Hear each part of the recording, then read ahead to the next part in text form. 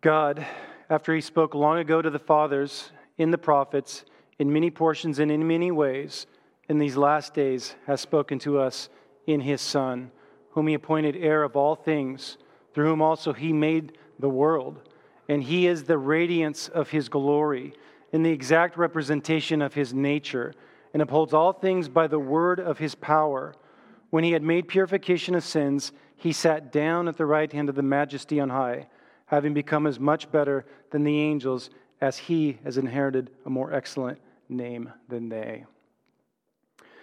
Father, we just thank You for this day. We thank You for You. We thank You that You have chosen us out of the world, Lord, and that You have gathered us here together, Father, for Your glory. I pray, Father, that as we come here to worship, Lord, we worship in spirit and truth. Fill us, Lord, with Your Spirit to do Your work. Lord, I pray now that as I try to expound the Scripture here, Lord, that You would speak through me, strengthen me, Lord, for Your glory, Lord, and that we would know You, Lord. We wouldn't know stuff, but we would know You, and that would transform our lives, Father, for Your glory. Amen.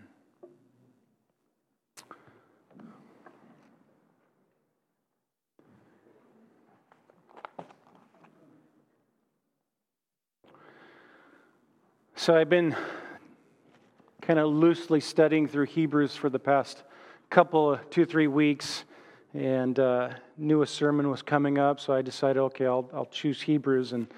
But Hebrews is a really hard book.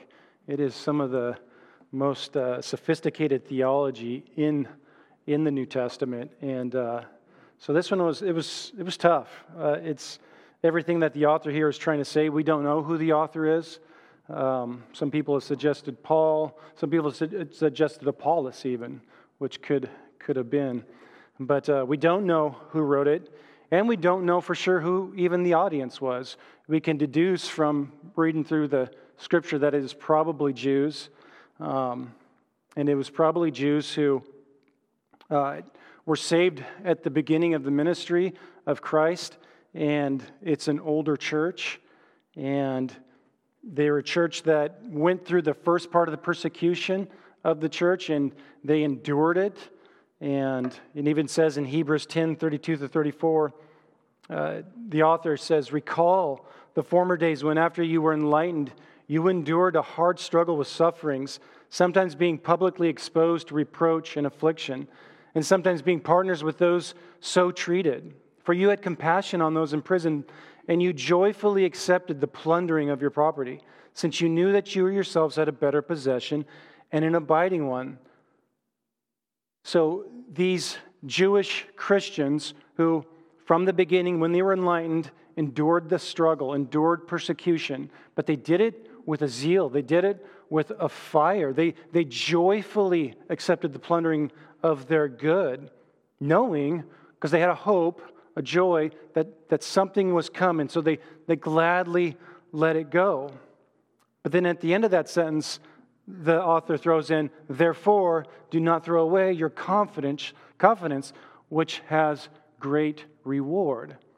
So as this church, who at the beginning was zeal and fire, endured persecution and joyfully let it happen to them, were now in danger of losing their confidence. The years have gone by, the decades have gone by, and now they are in a situation where the author's now coming to warn them. And he says in 2:1, they had been drifting in their walk. He says, don't neglect this great salvation. So through the years, they had become dull of hearing. He said, by now you ought to be teachers, but now you need someone to teach you the elementary principles. So they had become sluggish. They had become lazy in their walk. They neglected really listening to the word. And so therefore it caused them to be dull. It caused them to not set their eyes and their heart on the Lord. But through this, the author is showing up, and he's coming here to exhort them. Many people believe that Hebrews is as a sermon, and that this author basically came and preached this message to them, to encourage this old church, this old Jewish church, who may now be in the throes again of persecution. The letter was probably written about mid-60s, and now the persecution is heating up again, and they're not wanting to do it. And as Jewish Christians, they may be tempted, let's go back to Judaism. Let's go back to what we know, that the persecution is heated up and ramped up on Christians. The first persecution was mainly for Jews, but now there's this wanting to sit back and coast, maybe move back to somewhere else and avoid this. And the author is saying, you can't do this. You can't go back. In fact, he encourages them in 12 through 14. Lift up your drooping hands and strengthen your weak knees. Make straight paths for your feet. You must do this. And in this warning, he starts in 3:15. He says,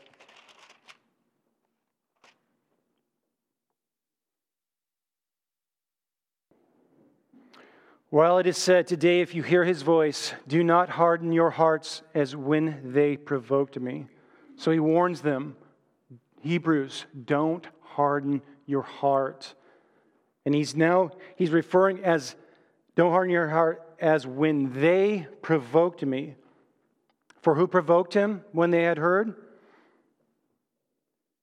Indeed, did not all those who come out of Egypt led by Moses? So Moses leads the Israelites out of Egypt, and he's preaching a word to them through the signs and the miracles and through Moses, and he leads them out.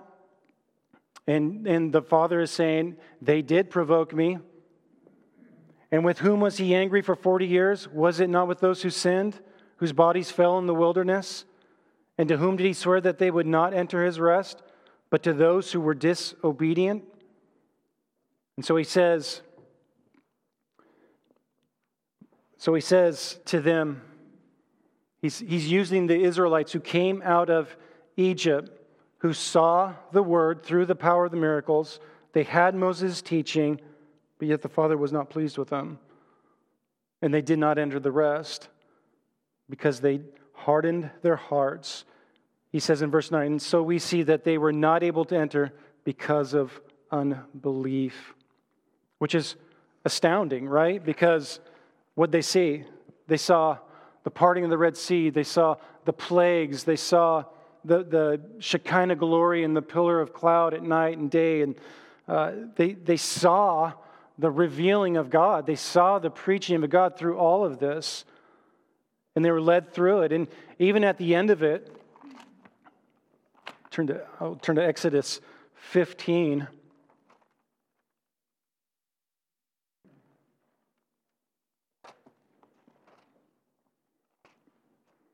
And even at the end of it, Moses and Miriam sing this wonderful song. And he says, I will sing to the Lord, for he is highly exalted. Well, before that, he says, then Moses and the sons of Israel sang this song to the Lord and said, I will sing to the Lord, for he is highly exalted. The horse and its rider he has hurled into the sea. The Lord is my strength and song, and he has become my salvation. This is my God, and I will praise him. My father's God, and I will extol him. The Lord is a warrior. The Lord is his name. Pharaoh's chariots and his army he has cast into the sea, and the choices of his officers are drowned in the Red Sea. The deeps cover them. They went down to the depths like a stone. Your right hand, O Lord, is majestic in power. Your right hand, O Lord, shatters the enemies. And in the greatness of your excellence, you overthrow those who rise up against you. At the blast of your nostrils, waters piled up. The flowing waters stood like heap. The deeps are congealed in the heart of the sea. So they go on and on. They're celebrating the Lord. They're excited about what the Lord has done, and they're seeing it. But then, right after that, chapter 16, he says, the whole congregation of the sons of Israel grumbled against Moses and Aaron in the wilderness. The sons of Israel said to them, would that we had died by the Lord's hand in the land of Egypt, when he sat by the pots of meat, when we ate bread to the full, for you have brought us out into the wilderness to kill this whole assembly with hunger. So the Israelites, as they see God and they see His power, and they are pulled out of Israel by a mighty hand, they sing about it, they rejoice about it. Next day, grumbling. Next day, they're upset with God. And why? Because they're hungry. They want to eat. They want to drink. And he says again, when we go back to our passage, 19, so we see that they were not able to enter because of unbelief. As they sat there and grumbled, after seeing such a display of the glory of God, the word that was preached through the miracles, their hearts grumbled. Their hearts were hard. If you look at verse 8 of chapter 3, it says, "Do not harden your hearts as when they provoked me, as in the days of trial in the wilderness, where your fathers tried me by testing me, and saw my works for 40 years. Therefore I was angry with this generation and said, they always go astray in their heart." The problem with the Israelites is they did not believe. Their heart was not regenerated. They had no heart for the Lord. And he says, "And they did not know my ways. And so I swore in my wrath, they shall not enter my rest."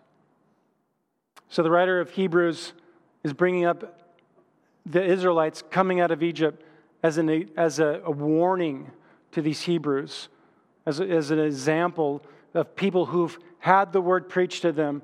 They participated in what God is doing, but yet did not enter into a rest. And he says, I want to just turn back again, right back to 3:1. "Therefore, holy brethren, partakers of a heavenly calling, consider Jesus the apostle and high priest of our confession. He was faithful to him who appointed him, as Moses was also in all his house." So he addresses them as holy brothers, partakers of a heavenly calling.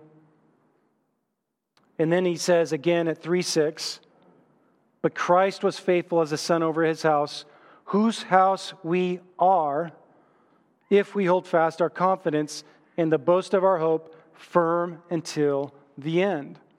So a lot of people have looked at these passages and they make the case that our salvation is not secure, it's not final. We believe once saved, always saved. But they like to use these passages, and obviously chapter 6, the infamous passage of, can you lose your salvation?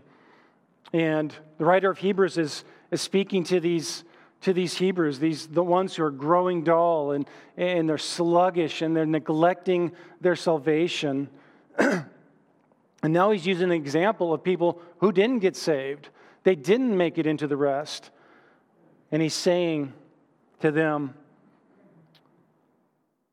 "But Christ was faithful as a son over his house, whose house we are, if we hold fast our confidence and the boast of our hope firm until the end." So, are we that house if we make it to the end? Do we get to be the house if we make it to the end? Or are we the house and so we make it to the end? I think what the author is saying here, we are the house, and the evidence of us being the house is that we will persevere to the end. I think this is exactly what he's saying. And I think he repeats himself again in verse 14. "For we have become partakers of Christ." Remember, he addressed them at the beginning as holy brothers, partakers of the heavenly calling. Then verse 14, "For we have become partakers of Christ, if we hold fast the beginning of our assurance firm until the end." So in other words, you're a partaker of Christ, and the evidence of that is you hold your faith firm unto the end. He doesn't say you will become a partaker of Christ if you hold your confidence to the end, but you are a partaker of Christ. And the evidence of that is that you hold it firm to the end. And so, in the argument, as people try to say, like this is, well, here it is. Chapter 6, if you don't do this, you're not saved. But that's not what the author is saying. He's saying you are saved. You're a partaker of a holy calling. You are Christ's house, which he is building. And the evidence of that is you will make it to the end.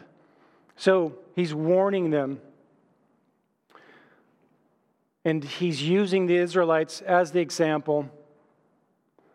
And I think what he's doing is building the assurance in them through their partakers. He says, remember the former days when you joyfully accepted the plundering. You did these things. Here is the fruit of salvation. But then we look at chapter 6, the infamous chapter 6. For in the case of those who have been once enlightened and have tasted of the heavenly gift and have been made partakers of the Holy Spirit and have tasted the good word of God and the powers of the age to come and then have fallen away, it is impossible to renew them again to repentance, since they again crucified in themselves the Son of God and put him to open shame. So who is that speaking of? I mean, when we read this passage, it's frightening, right? For in the case of those who have once been enlightened and have tasted the heavenly gift and have been made partakers of the Holy Spirit and have tasted the good word of God and the powers of the age to come and then have fallen away, it's impossible to renew them. Is this speaking of a true Christian? No. This is the Israelites who he's using as an example. This is the Israelites. They participated in all those things. They saw it. They partook of it. They were there. They enjoyed it. But they fell away. They were only partakers in the sense of being a part of it. Just like there may be some in this room here today. You have a profession of faith, but you may not have the possession of the faith. And these people it's the same thing. He's not talking about the true possessors. He says, and then having fallen away, it is impossible to renew them again to repentance, since they again crucify to themselves the Son of God and put him to open shame. For ground that drinks the rain, which often falls in it, brings forth vegetation, useful to those for whose sake it is also tilled, receives a blessing from God. But if it yields thorns and thistle, it is worthless and close to being cursed, and it ends up being burned. This is the Israelites. All of them fell in the desert. All of them perished. They produced thorns and thistles. Their disbelief, their grumbling, their complaining, their fornications, all of that was their thorns and thistle. They participated. They partook of the heavenly calling. They did all these things, but produced thorns and thistles. They proved to be not those who endure to the end, holding firm to the faith. And so that's what the author here is now coming to the Hebrews and warning them as he sees the Hebrews dragging, as he sees them becoming dull, as he sees them becoming sluggish. He's warning them, guys, you have to hold your hope and firm confidence to the end, because the Israelites who participated in all the same things did not make it into the rest of God. And so, why does he give this warning to them? If it's once saved, always saved, why does he even bother giving the warning to them? Because I think the warnings are the goads that God uses to keep us in line, to keep us holding firm to our faith, to keep our focus and our attention on Christ and his word and this great salvation that he has given us. It's these warnings. Like we bought a new car, and it has warnings all over it. We back up, there's a beep going off. We go across the line, there's a beep going off. If a car slows down too fast in front of us, a beep goes off. There are warning signs all over. And the author of this letter is doing just that for these Hebrew believers. He's giving them that warning. Hey, you guys, you're slipping. You want to coast, but you can't coast in the Christian life. And so he's sending out these warnings. And these warnings to true believers, we take them serious because we see in ourselves that we do this, right? We do get hard-hearted. We do get sluggish. We do desire to coast. We do desire when discouragement comes in and things just don't seem to be going right, what happens? Then sin starts looking appealing. You want to find escape. You want to get out of that discouraged side. So these are real issues that still affect us, and we can either let them get us down and become like the Hebrews did here, become ineffective, sluggish, not maturing in our Christian faith, or we can heed the warnings that this writer gives us and set our sights and affections back on Christ, strengthening our weak knees, raising up our hands that are drooping, and make straight paths for our feet. So how does the author want them to do this? How does he want them to go from drooping, dull, coasting mentality? How does he now turn their hearts and get them set back on the straight and narrow of growing and maturing in Christ?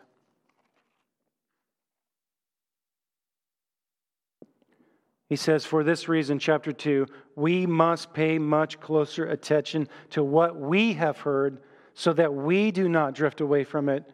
For if the word spoken through angels proved unalterable, and every transgression and disobedience received a just penalty, how will we escape if we neglect so great a salvation? So what has been spoken to us? They had the miracles, they had Moses, they had all those things that God worked at that time, and they neglected it. And so what have we had? Well, that's our text for this morning. So back at chapter 1. I think the key to longevity, fruitful, faithful ministry is our love for Christ. I think what ultimately, the fuel that fires us to fight the good fight, to be disciplined, is because we love Him so much. I know that I preach rewards, and I still preach rewards. Live for the reward. You need to live for the reward. You need to have a vision of heaven and what's to come to make these things dull here. But I think somebody had asked me, well, what if you just live for the reward and that's all you ever did? You just become a mercenary. And I don't think you can do it.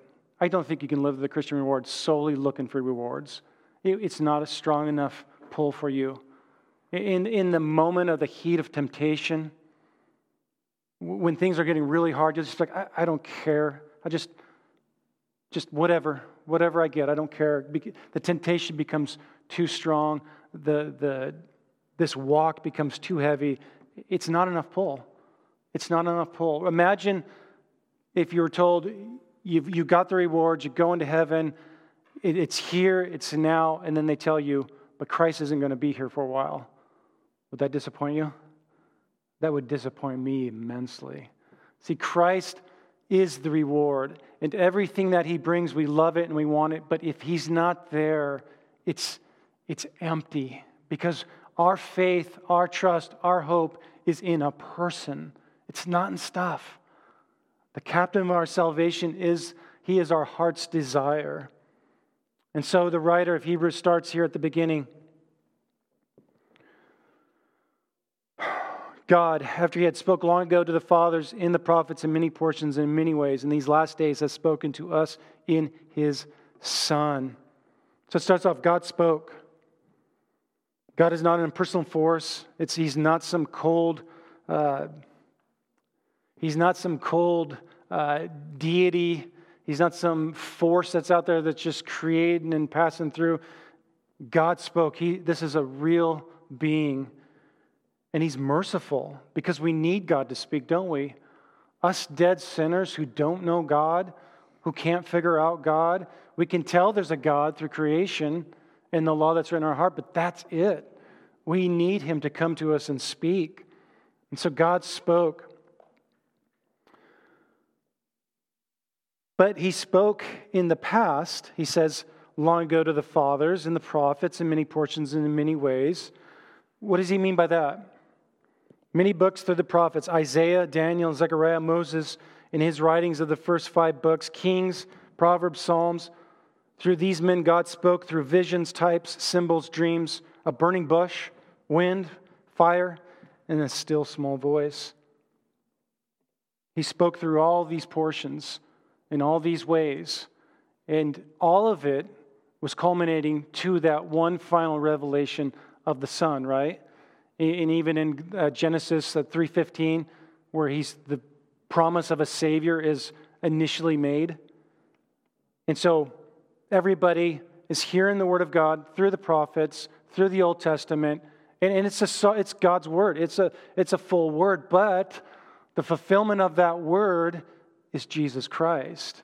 And so,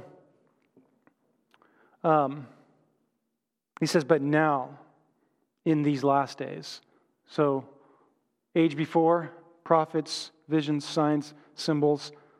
But now in these last days, he has spoken to us through his Son. Jesus is better than the prophets. Jesus is better than any other form of revelation. Jesus is the pinnacle, the fullness of God's revelation.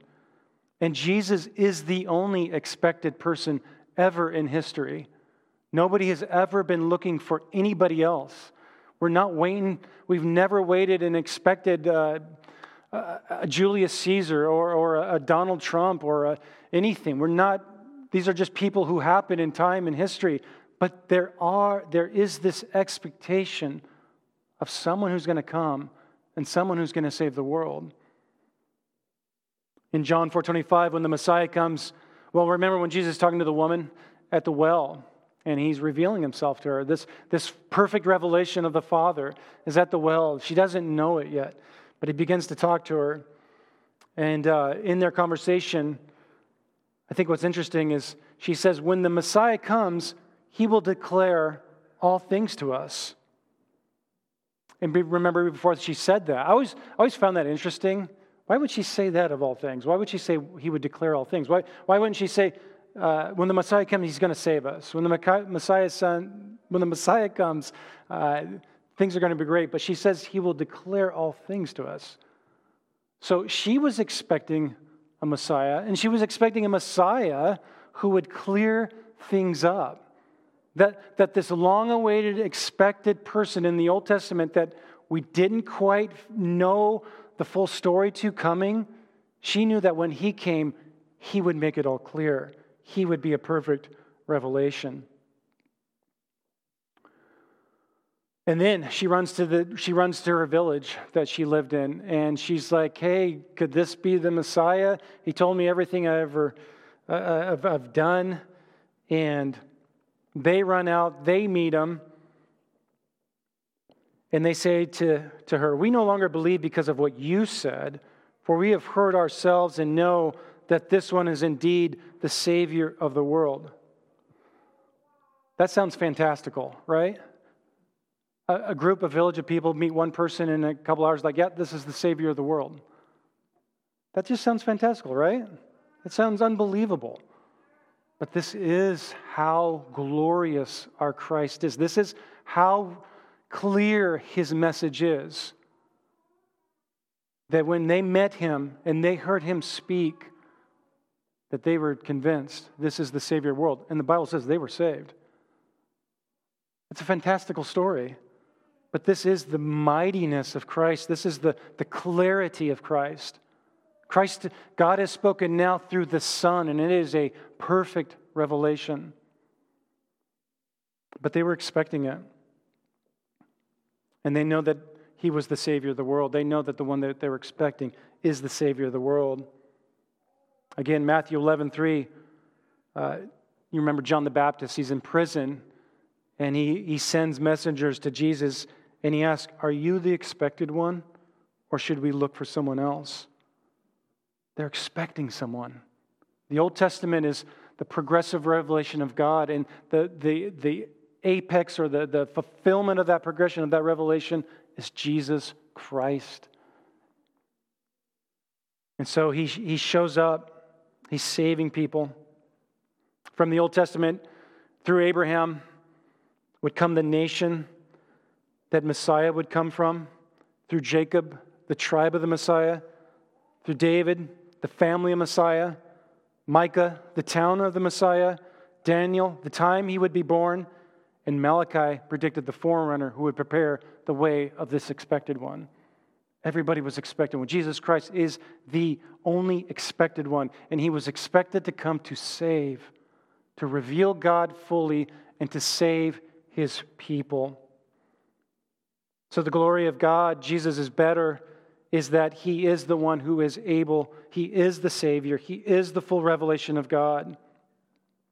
And if you look at 1 Peter 1:10, 11, the prophets who prophesied of the grace that would come to you made careful searches and inquiries, seeking to know what person of time the Spirit of Christ within them was indicating as He predicted the sufferings of Christ and the glories to follow.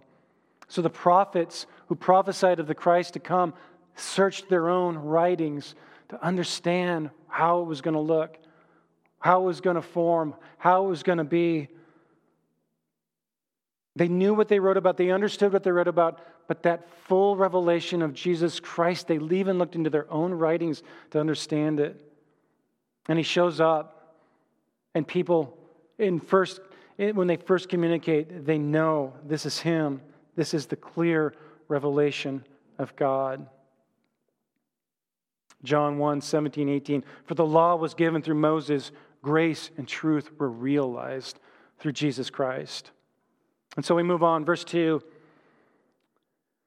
So this first section, I titled it was Christ, the full revelation. He clears up the confusion. He is the revealed Savior of the world. And now the second section, He has the ability to save. Verse 2. In these last days has spoken to us in a Son, whom He appointed heir of all things. In Psalm 2, 6-8, but as for me, I have installed my king upon Zion, my holy mountain. I will surely tell of the decree of the Lord. He said to me, you are my son today. I have begotten you. Ask of me, and I will surely give the nations as your inheritance, and the very ends of the earth as your possession. Matthew 20:18, all authority has been given to me in heaven and on earth. And in Daniel 7:13-14, one like a son of man was coming, and he came up to the Ancient of Days and was presented before him. And to him was given dominion, glory, and a kingdom, that all the peoples, nations, and men of every language might serve him. His dominion is an everlasting dominion, which will not pass away, and his kingdom in one which will not be destroyed. Jesus Christ is the heir of all things. Everything is His. I just want to turn to Philippians real quick.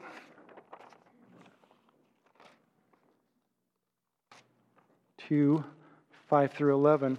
It says that He was appointed. Isn't He the heir of all things simply because He's God? But you remember, Jesus, the Son of God, became a man. And I just want to read this passage here to you.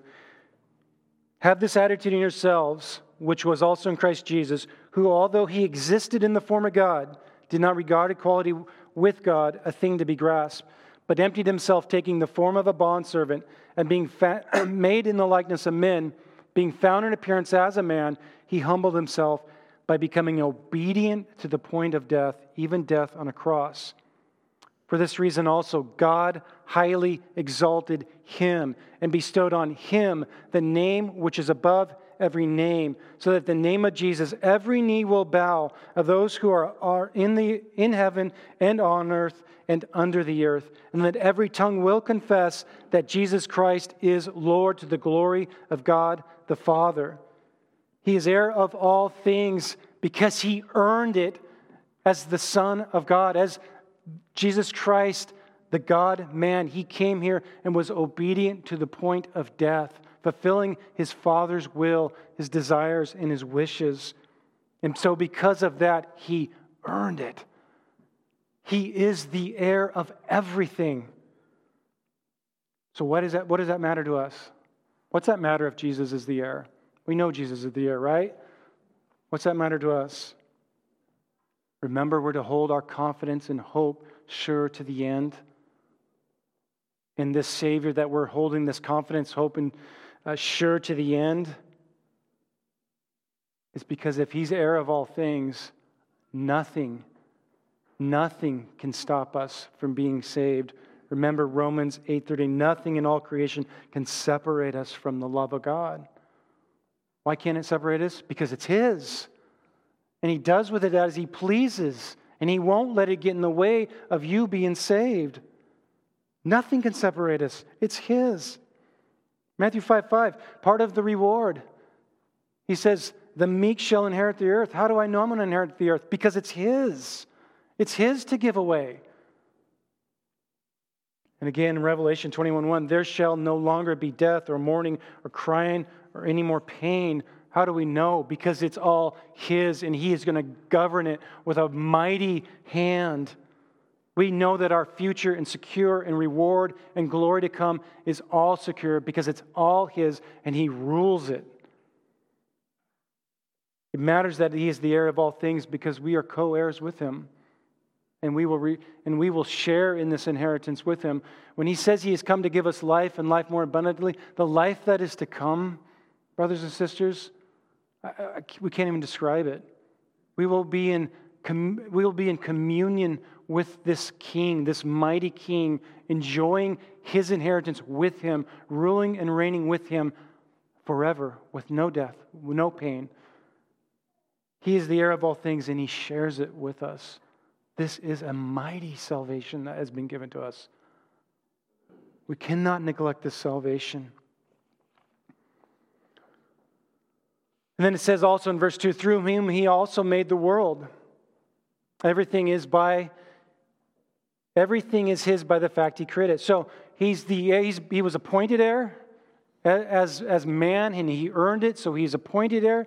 He earned this, but then also He's also the heir of it because He is God. He is the second person of the Trinity, through whom He also made the world. So He owns everything by His inheritance, but He also owns everything because He created everything. And so it's a double security. And if you just look at Hebrews 1:10 and 12, and you, Lord, in the beginning laid the foundations of the earth, and the heavens are the works of your hands. They will perish, but you remain, and they will all become old like a garment, and like a mantle you will roll them up. Like a garment they will also be changed, but you are the same, and your years will not come to an end. He is the eternal God who created everything. He'll dispose of it as He wills, and this is our Savior. This is the one we are hoping in. We have nothing to fear. Even John says, in the beginning was the Word, and the Word was with God, and the Word was God. And He created everything. In verse 3, it says that He is the radiance of His glory, an exact imprint of His nature. So Jesus Christ, now the author is saying that Jesus Christ, He's the heir, He's the creator of all things. And now He's saying that Jesus Christ is the glory, the radiance of the glory of the Father. So in the Old Testament, we had guys like David, Solomon, Jonah. We had all these guys who were giving us bits and pieces. They were giving us little whispers of who God is. But now the Son shows up, and He is the radiance of the glory of the Father. When you see me, you see the Father. And so the radiance of Jesus Christ, it's like the sun blazing in its glory, and the light shines through here. Jesus Christ is emanating off the Father. He is what we see when we see the Father. This is His glory. I think when we look in the past, we look at the heroes, right, of the Old Testament. When I grew up Roman Catholic, I was embarrassed of Jesus. I was embarrassed of, he was wimpy. He was just wimpy. I looked at stories of David, I looked at stories of Samuel, and my heart was there. I was like, these guys are tough. These guys are solid. Look at wisdom. Look at Solomon and how smart he was. And then we look at Jesus, and He's turning the other cheek, and people are hitting him, and He just looks soft and weak. This was me as a kid, as a Roman Catholic. This was my real attitude, my real impression. And I was embarrassed of Him. I just was. Gosh, why can't Jesus be like David? David and his might and his glory. And so we look at Solomon. Let's compare this. Let's compare these guys to Jesus. Solomon, the wisest man that ever lived, right? Let me just turn real quick to your passage. But Solomon was the wisest man that ever lived. He was so wise that the Queen of Sheba traveled to the ends of the earth to see his glory and everything that he did. And by the end of it, it said her breath was taken away. That's how impressive Solomon was, right? But what happened to Solomon? We get done reading the book of Solomon, we ask, was Solomon even saved? He had so many, he let women draw his heart away. In the gods of the women that he had, he started serving and worshiping them. Jesus Christ never did that. Jesus Christ in all his wisdom, remember the Pharisees come to him and they try to trip him up in his words. I just turn to Luke 20.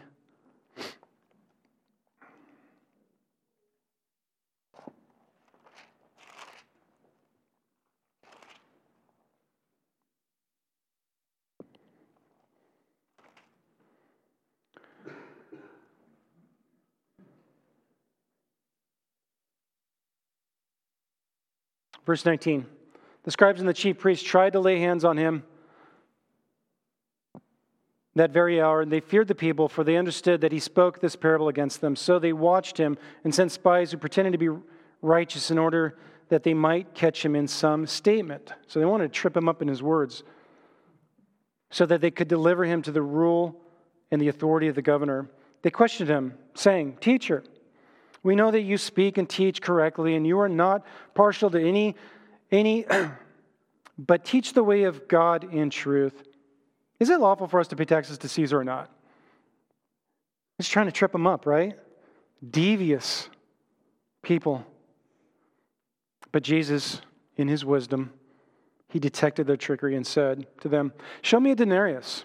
Whose likeness and inscription does it have?" They said, "Caesar's."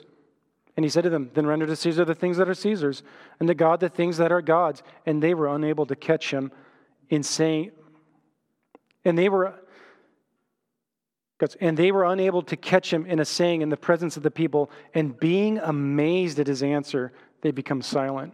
You got to think that these are the educated guys. These are the scholars. They're coming to trip him up.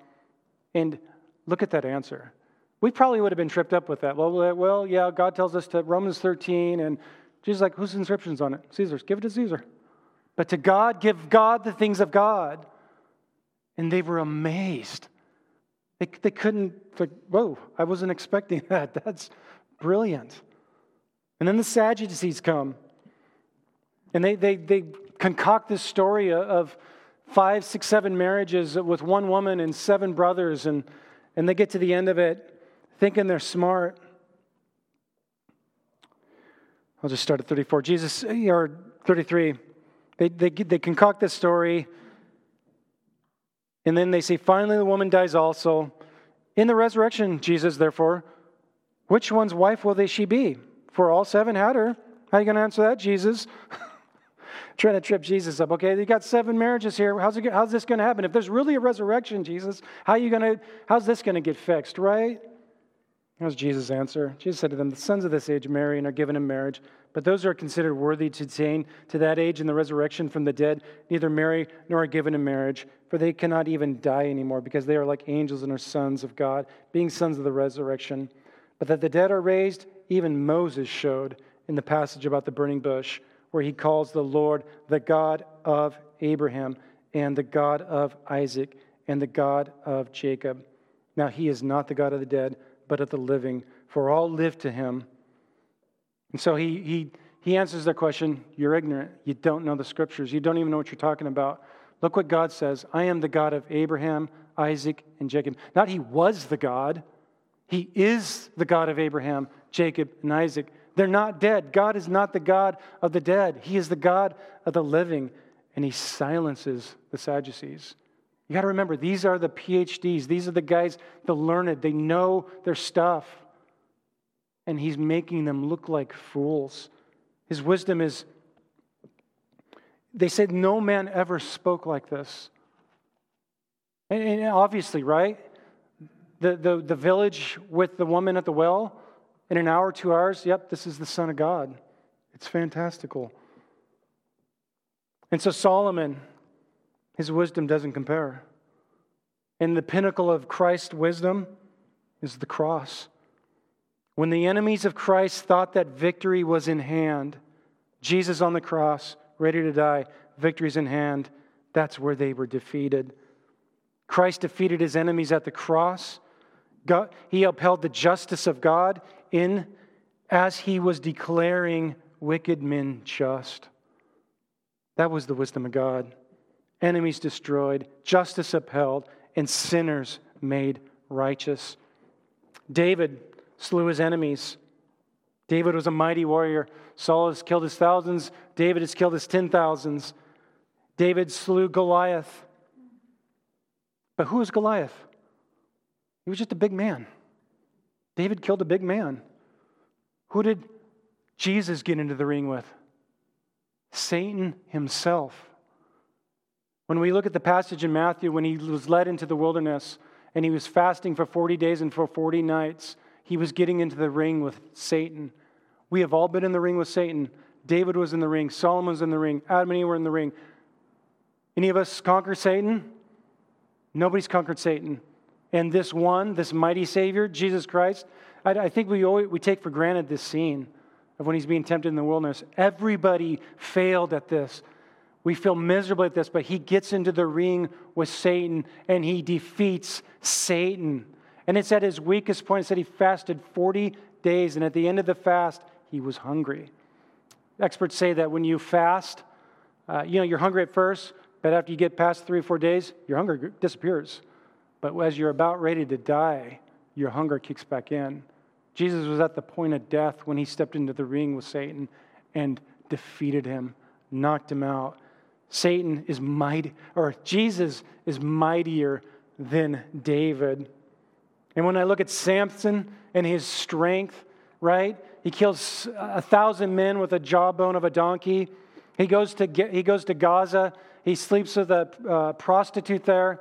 But then his enemies are there, and they tell the enemies, hey, Samson is here. And so they hide out and wait for Samson. But Samson finds out that they're going to get him. So in the middle of the night, Samson goes to the city gates.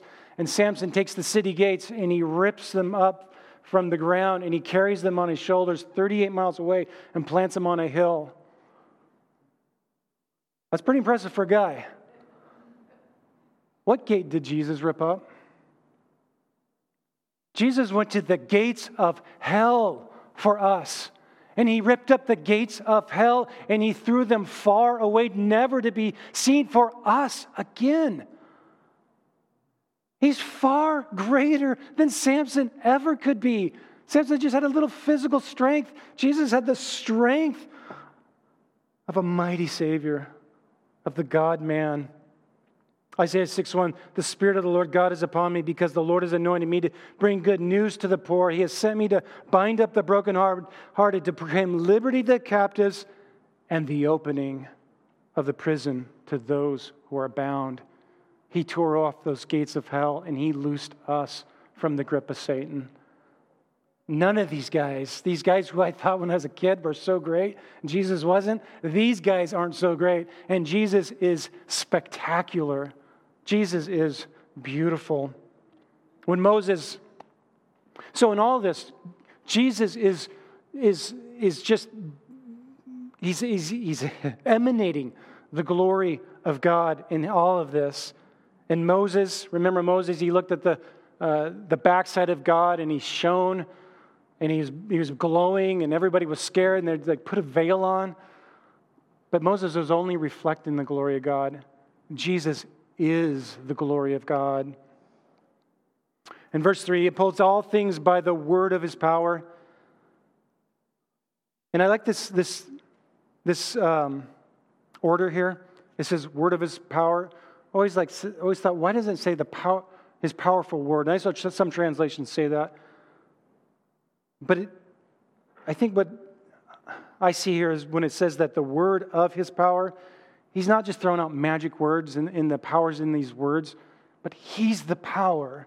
So that when he even speaks, his power is causing everything to happen. He brings things into existence and he holds it simply by his command. And then verse 4. When he had made purification, So we looked at how He is the expected Savior. He has the ability to save because He is the inheritor of everything. And He has the power and the glory to save. And then here's this last one. So then how does He save? When He had made purifications of sins, He sat down at the right hand of the Majesty on high. This is the gospel. When He had made purification for sins, this mighty Savior, this most glorious person who ever walked the earth, more glorious than David, Solomon, anybody who's ever walked the earth, this glorious one, this one who emanates the glory of the Father, went to the cross. He was killed for us. He shed His blood for our sins. And He has opened the way, the passage for us to be with Him forever, in communion with Him and the Father forever. And notice it says, He sat down. And I think this is the key, brothers and sisters. We can't forget that He, Jesus, is a person. In all of our study, in all of our going after doctrines and systematizing all of our stuff, we cannot forget the person. We have to have a relationship with Him, not just doctrines and systems that we set over here, and then all it does is become an intellectual pursuit or an academic work.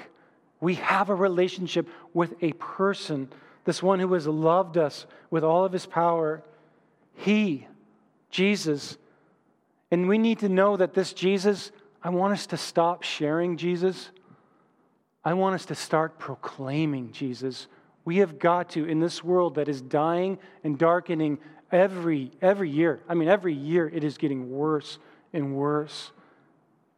We have got to start boldly proclaiming Him. He is the expected one. He is the one to come. We proclaim Him. We've got to stop being embarrassed of Him and just sharing Him sheepishly. Start proclaiming Him. He is a king, and He's coming back to destroy His enemies and give rest to His people. Let's proclaim Him. And His work on the cross was a perfect work. It was a finished work. He sat down. I think this is significant because what did the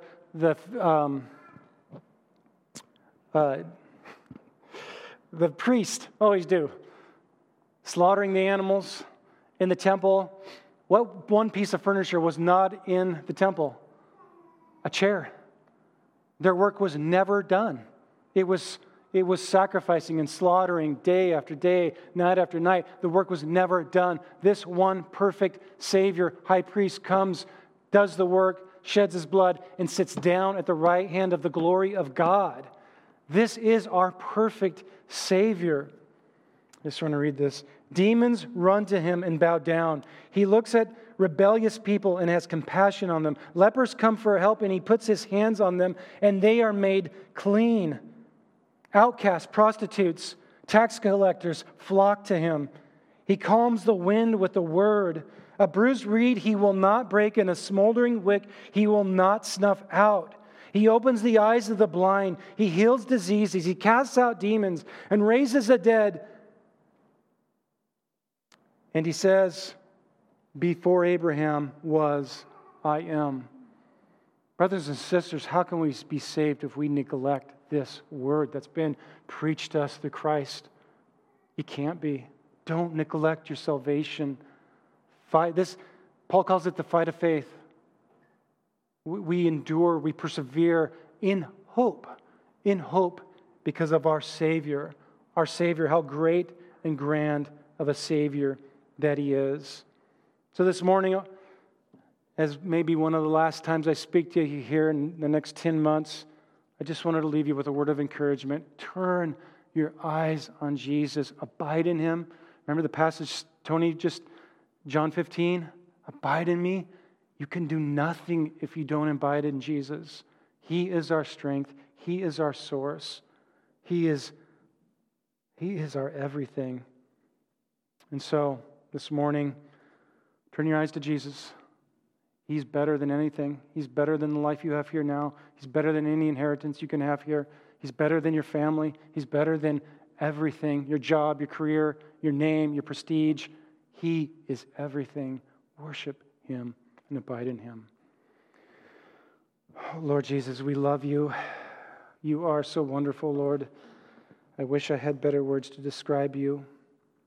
Lord, I pray that we would, from this day forward, Lord, renew our hearts, Lord, that we would be solely dedicated to You, Lord, that we would not become dull in hearing, that we would not try to coast, Lord, that we would not let our stuff get in our way, Lord, of getting to You.